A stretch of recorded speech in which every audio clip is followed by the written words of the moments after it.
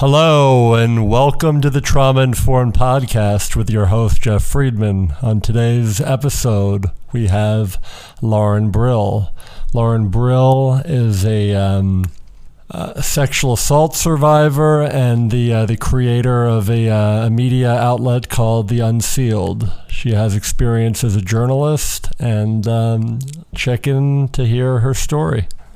Telling a little bit about the story and how you ended up, how you created the Unsealed and what led you to that. Yeah, so when I was in high school, when I was 16 years old, I went to a party with two of my best friends, and some guys from another school showed up, and they offered my friends and I drinks, and we accepted, and all of us only remember having one drink. And that night, I was sexually assaulted by two boys that I did not know. I lost consciousness for part of the assault. I don't remember from the point to the drink until I woke up on a bed with two boys I did not know in a dark room. And I lost all muscle control. And I believe that they left the room because I fell off the bed, and I don't think they were sure if I was alive or not. And I think that's what saved me. They didn't finish the assault, so I think that's why. I think they were nervous someone would hear the thump and come up, but I know in that moment I had thought they died. I had thought that they thought I died because they ran out of the room in such a panic. And for years I didn't tell anyone. I had a lot of, I was 16, so I wasn't supposed to be drinking, so I didn't want to tell my parents that I had a drink. I was embarrassed. There was two guys in me, and I didn't want people to think that I was promiscuous and it come back in a way that made me look bad. And the other element that I don't think a lot of people talk about when it comes to sexual assault is women do get aroused during sexual assault. So there was some sort of self-blame and self-hate for my body reacting in a way that it did, and me feeling like, well, did I ask for this? There was a lot of questions surrounding that, and I didn't really understand it at the time. And I think that for me, it was a really, really difficult thing to process, and it was a really difficult thing to even put a name to what happened. It was hard to say I was sexually assaulted or I was raped. I didn't really say that for years. And for 9 years, I told very few people. I think I told one person when I was 19. But other than that, I really didn't tell anybody until I was 24. The person you told when you were 19? To be honest, I don't remember telling him, but he reminded me recently that I told him. And it was actually a boss at work.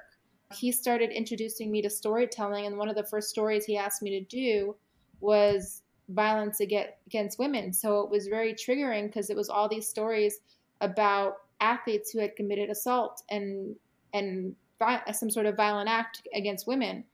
And so I think he said one day I told him. So I vaguely remember telling him, and I only remember because I remember he told me he had a girlfriend that it happened to, but I really, really don't have a memory of like sitting down and telling him, but I remember the story. I remember him telling me that his girlfriend was assaulted. So it's very, and he knew the story. So like, I obviously did tell him, and I just don't really remember, but I didn't really start talking about it. I do remember also telling my fiance that I thought something really terrible happened, and not really going into too much detail, but it was almost like I was like coming to terms with what happened over time. And I didn't really tell anyone like the whole story until I was 24.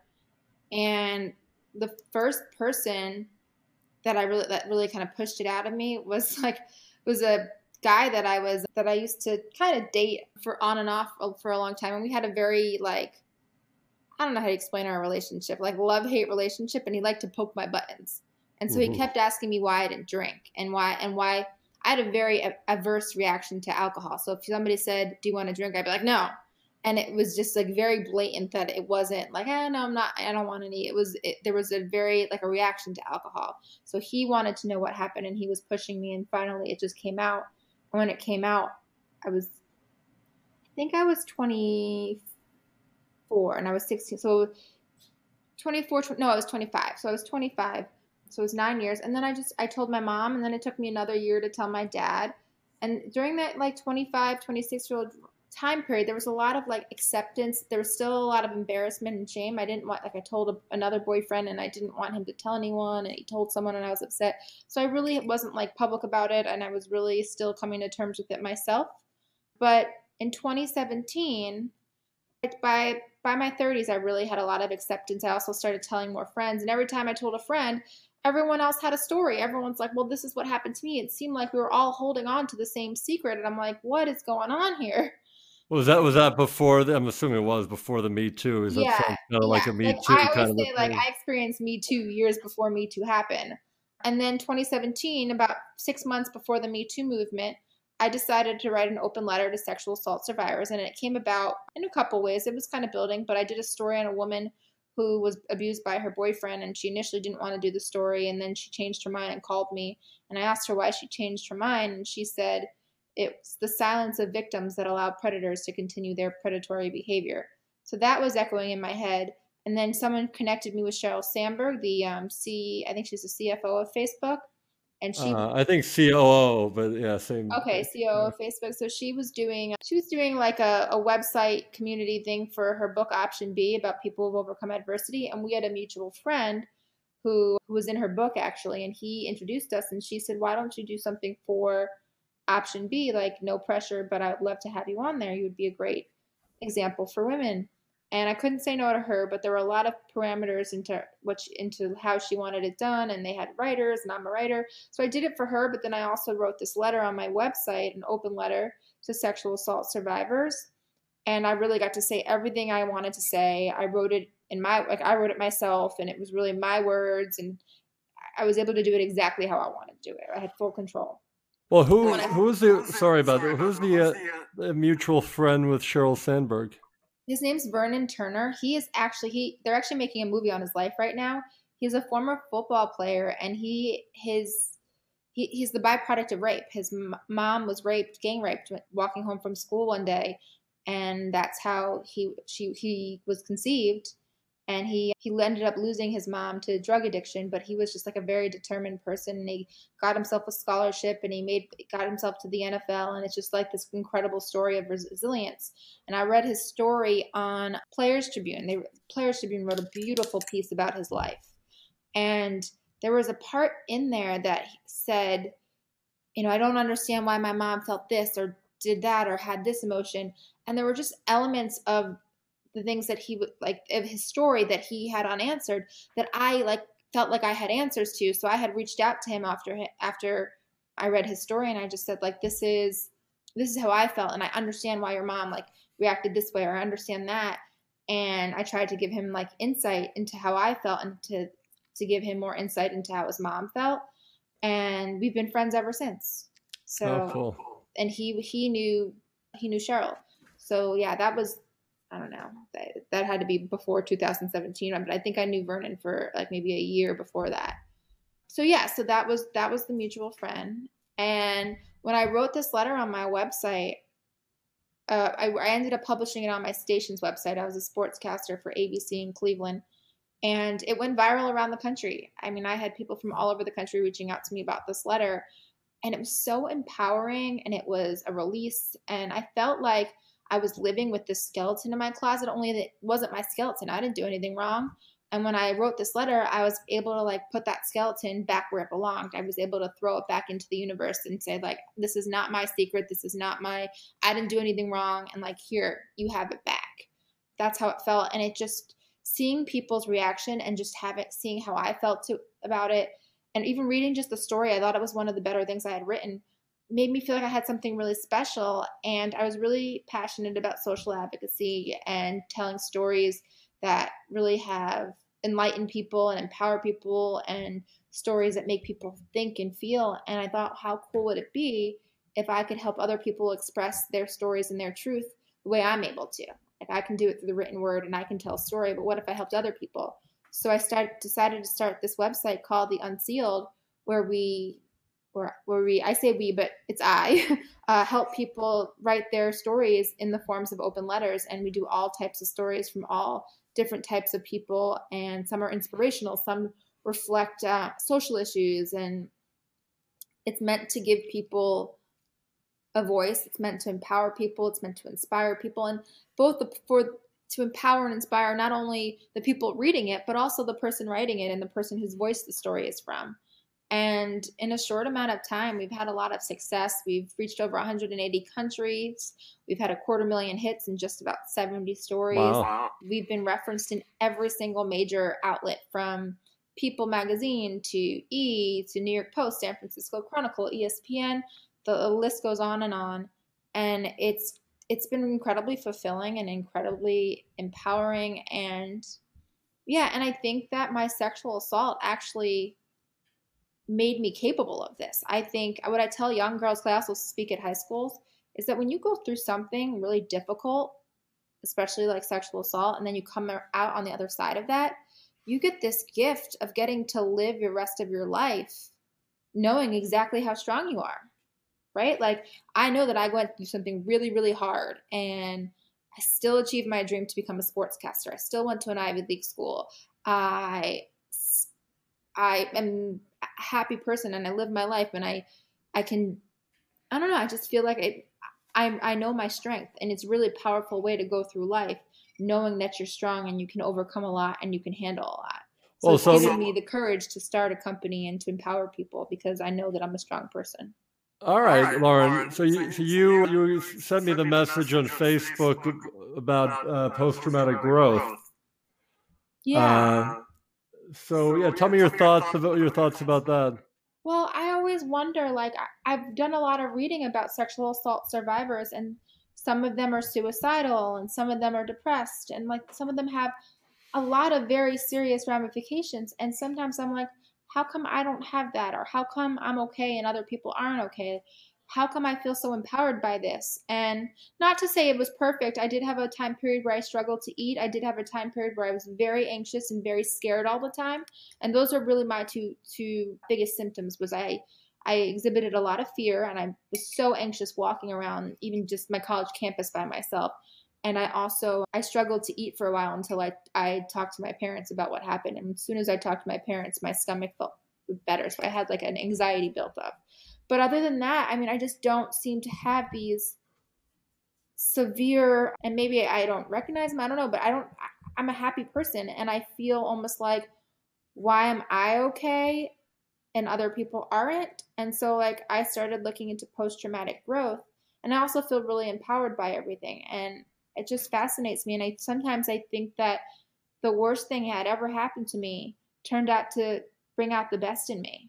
And I just am fascinated and curious if that's normal, and wondering why it manifested that way in me and not everybody, and how I can Uh, help other people so that they can turn their troubles into their strength.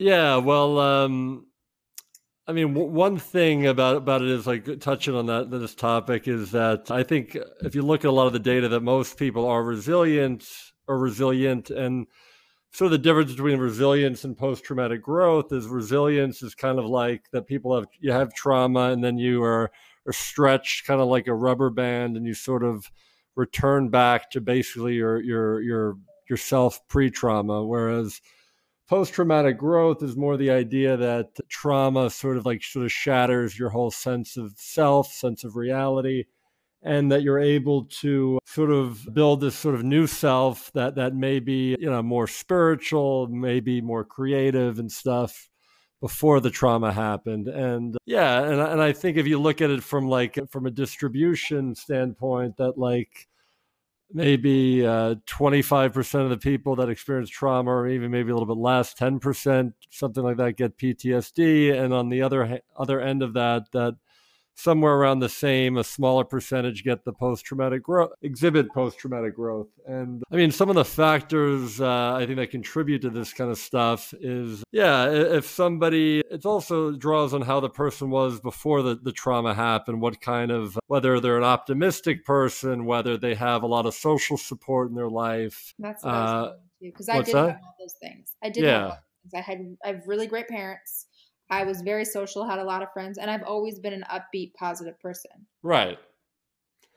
So, and then what are some other things? Yeah, like, I mean, for example, like when you think about military veterans that develop PTSD, I mean, the war obviously is terribly traumatic, experiencing war, but a lot of the people that really get bad PTSD, it's not even so much in the war itself. It could be a trigger for their rough childhood and so forth. I mean, that kind of stuff. So some of it is also just your situation that you had before the trauma and how that all Sure. plays out together.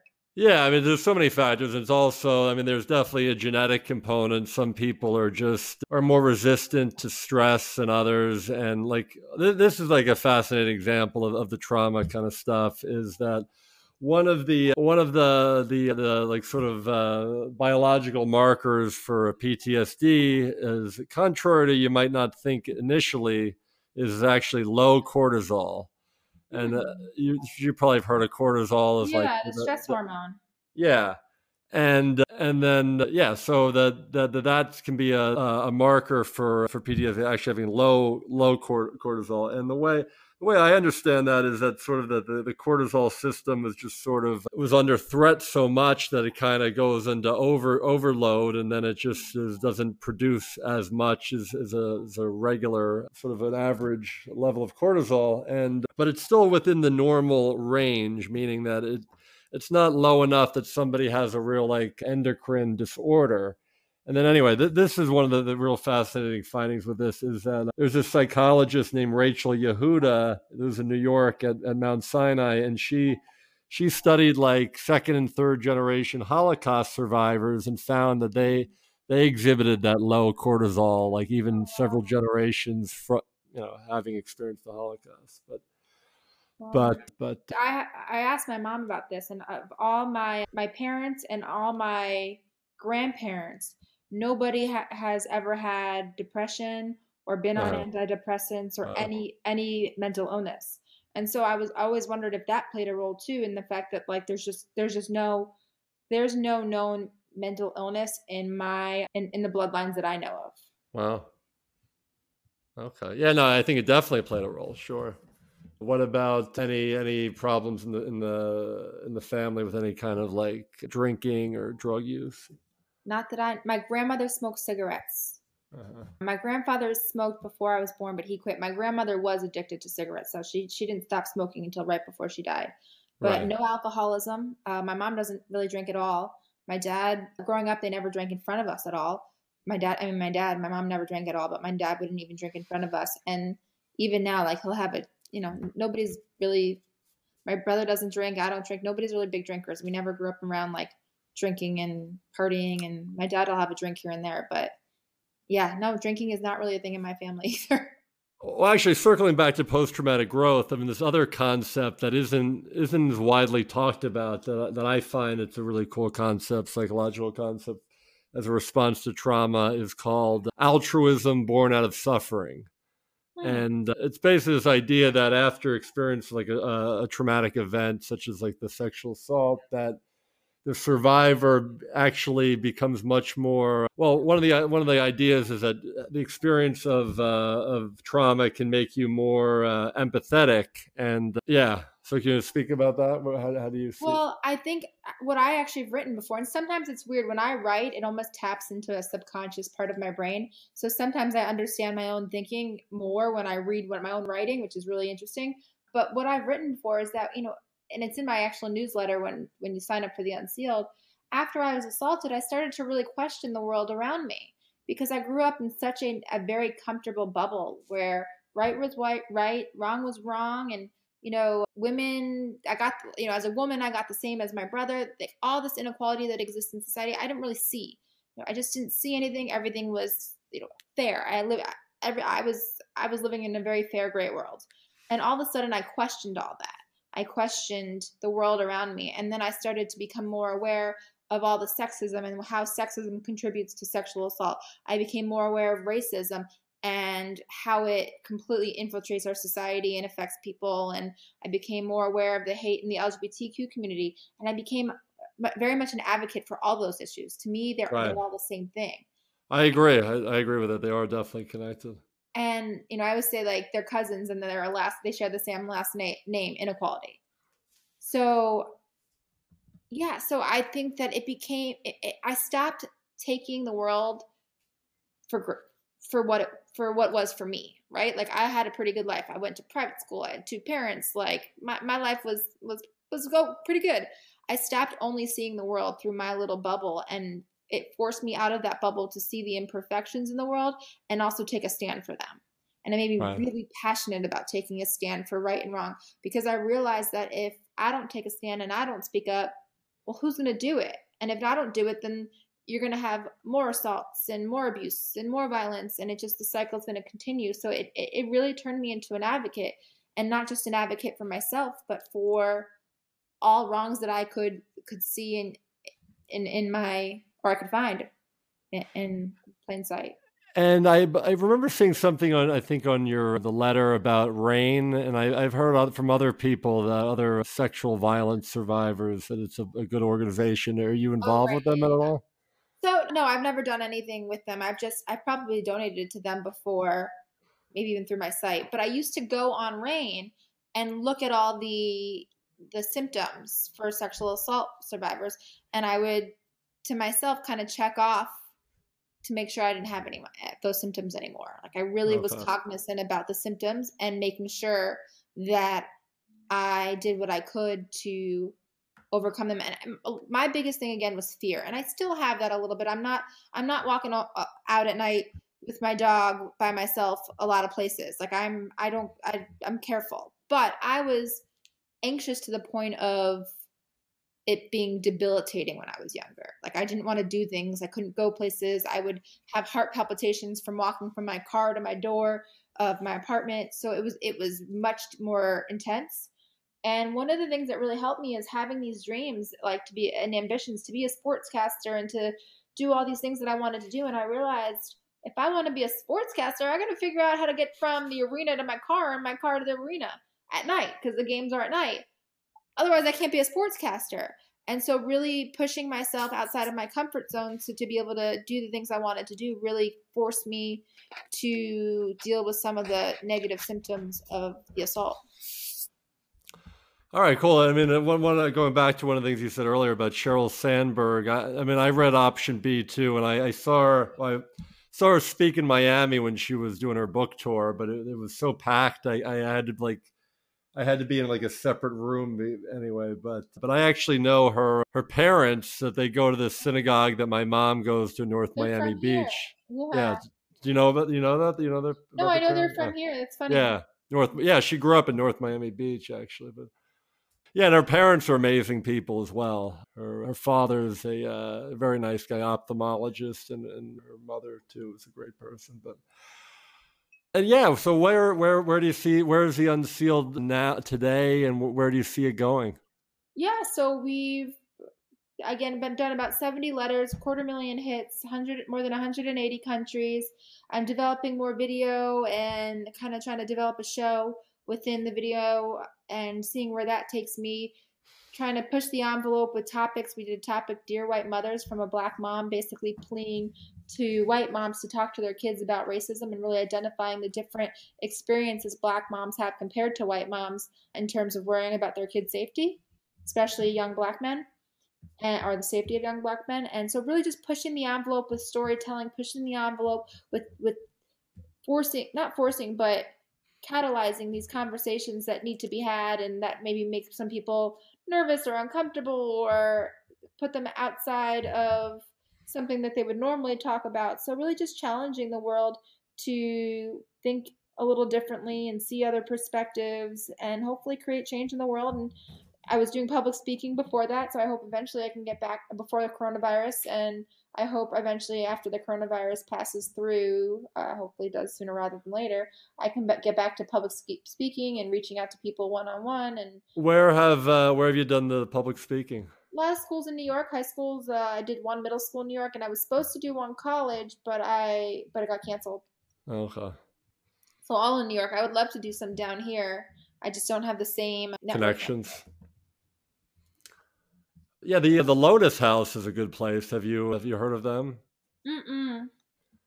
They're a women's shelter in Miami, and I mean, I've heard that they do good stuff. They do a lot of stuff around sexual assault, sexual violence. Right. Yeah, no, I would love to. I would love to get more involved on here.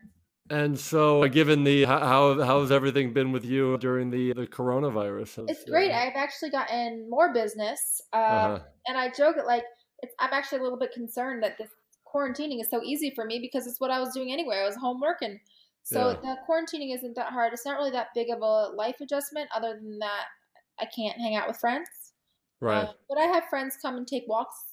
So it really hasn't been, the biggest thing for me is when am I going to see my parents? So Yeah. How are they? How have they been they're doing with holding it? up okay. They're in New York. My brother's in New York, so everyone's in that New York area.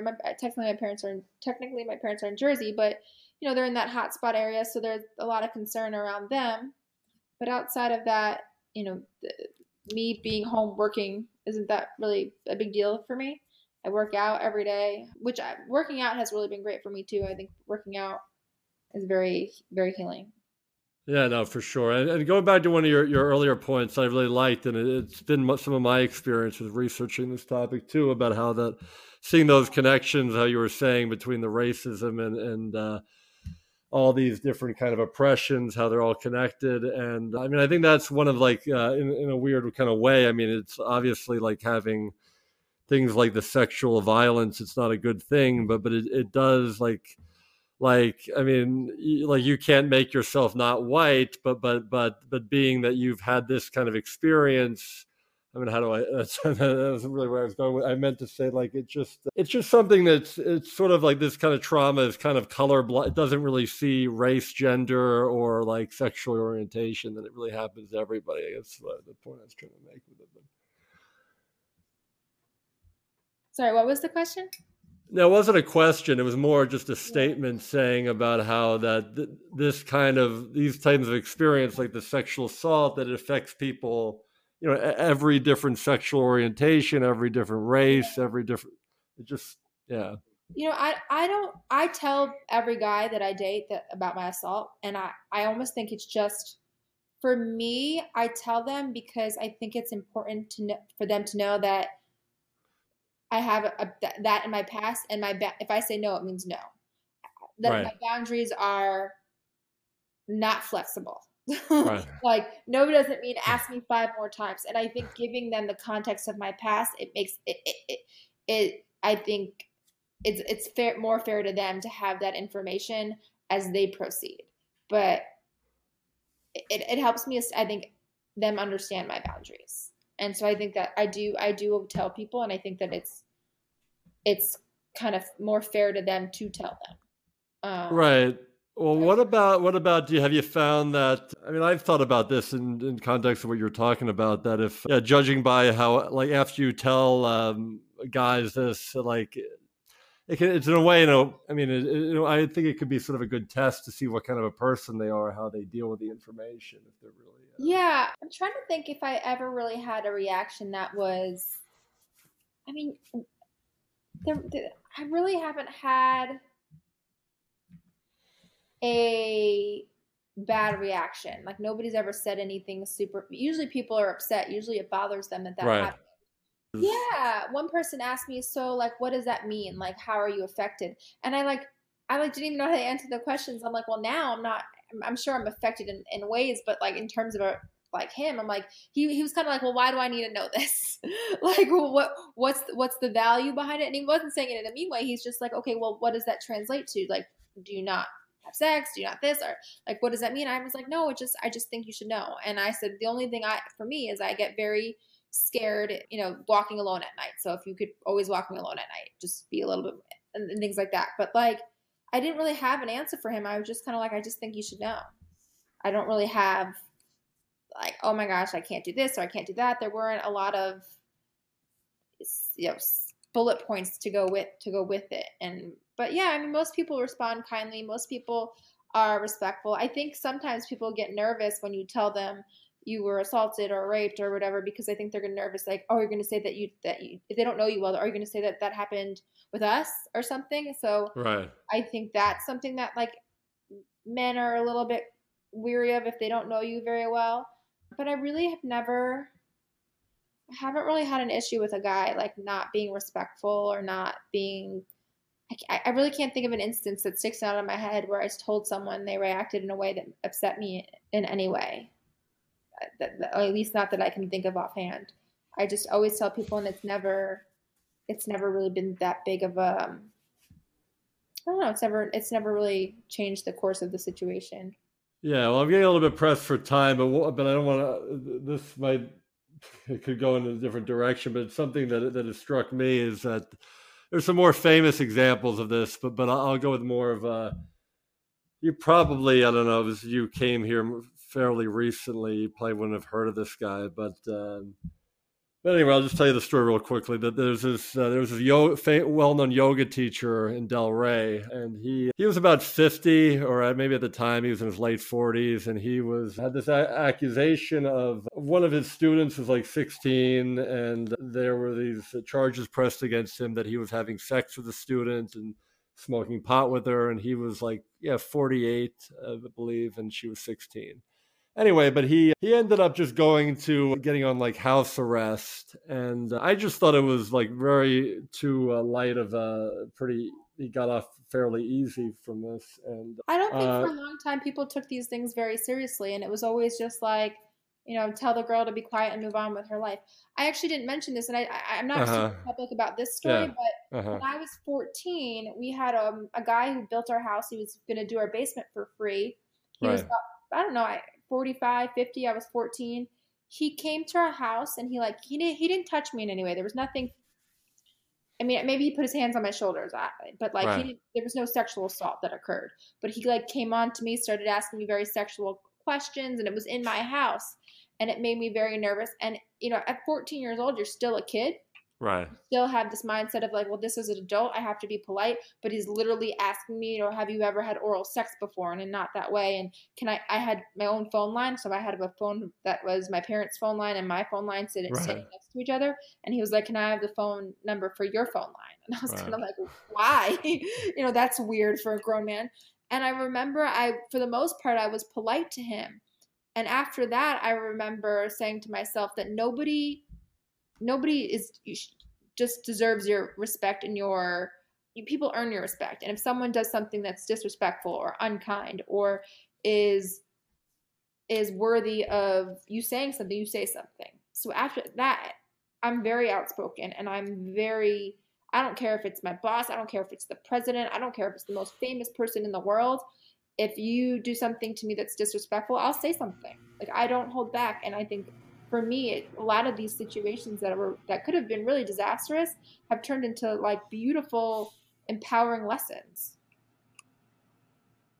Yeah, no, that's interesting, and yeah, where I was going with my story is just that anyway, I was with a friend in Delray, and she had another friend that was a yoga teacher. I knew this guy was a big yoga teacher. I just happened to ask her if she knew this guy, and she said, "Oh yeah, that he was her teacher and so forth." And I was telling her my feelings, and I just thought it was pretty messed up that he got off so easy off this charge. And she was like, "Oh well, I actually feel bad for him that it ruined his life, and it's so like bad for his family, and it's just."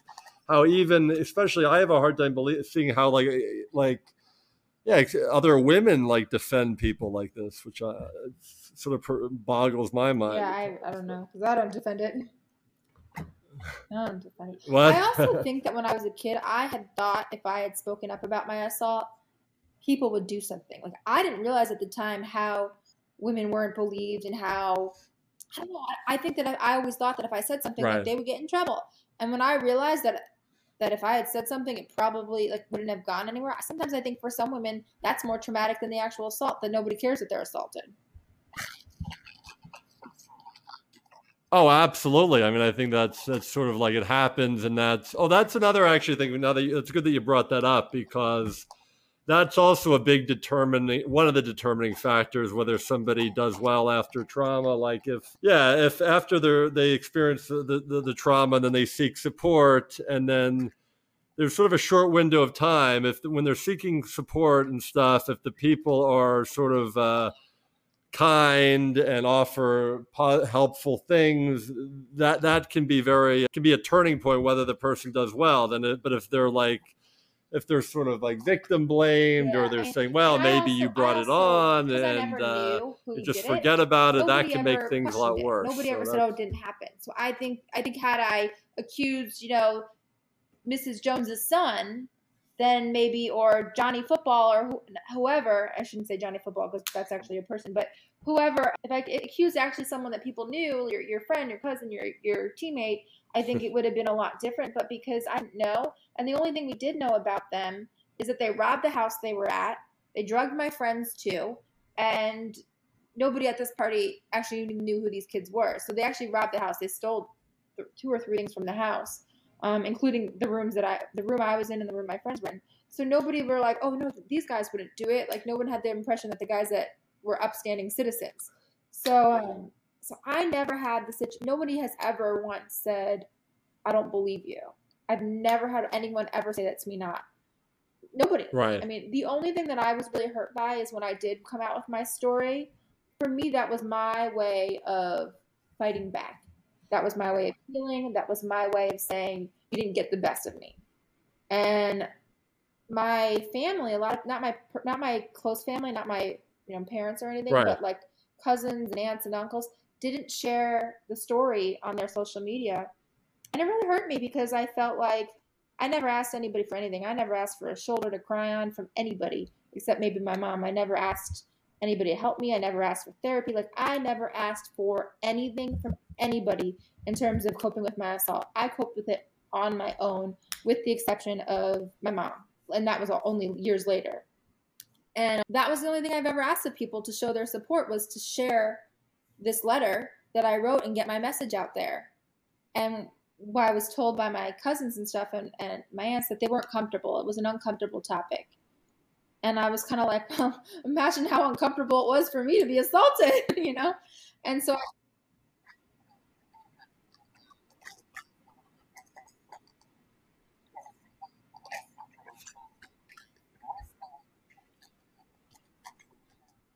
Yeah, no, well, let me just interject a little bit there. That reminds me a little bit. There's a psychiatric researcher named Charles Nemiroff that he used to be at the University of Miami, but now I'm not sure where he is. But prior to the University of Miami, he did a lot of work around child abuse and sexual abuse in Emory, like by Atlanta. And I remember him saying kind of what you're describing about how my parents he said he would like amazing. present some of his research at like country clubs in Atlanta or places in Atlanta, and the people were they were just very squeamish about it. It goes on, but nobody talks about it. Shared my letter. They've supported me in speaking out. They've come to schools with me, listened to me, tell the story of what happened to me over and over as I speak at these schools. I mean, I have the two most amazing parents in the world. But an extended family who grew up with you, just when you say, hey, this is what I need, this is what would really mean the world to me, and they say, it's not for me, that stings. It really, really stung because of how much the situation affected me and how much it didn't matter to them, or to me, I perceived it didn't matter. Because to me, that was all I asked you to do, was share my story and get my message out, get my story out. And it just doesn't take very much. So for me, that was, I mean, that changed my relationship with them forever. And I don't mind saying that publicly. It is what it is, it just is what it is. And I've gotten closer to some people. Some friends have been so supportive. I remember people that I wasn't close to who reached out to me and commented on the letter and shared the letter. It just meant that much to me. And that's why I'm doing the Unsealed, because I know how much speaking up and sharing my story meant to me. And I know that everyone has a story and it means something to other people. But for me, that was, I think, the hardest thing for me post-assault and years later after I kind of got over the symptoms, was coming to terms with the people that I thought cared about me weren't there for me at all in the way I needed them, and I didn't think I was asking for much.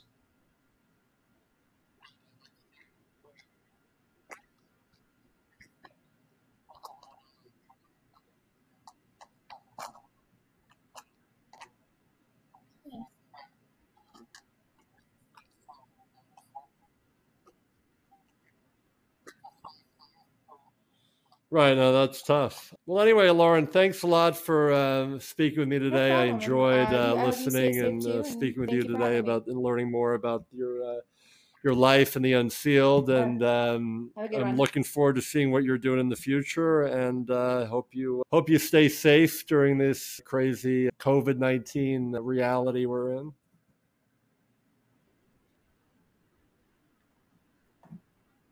All right, all the best. Have a nice day. Bye.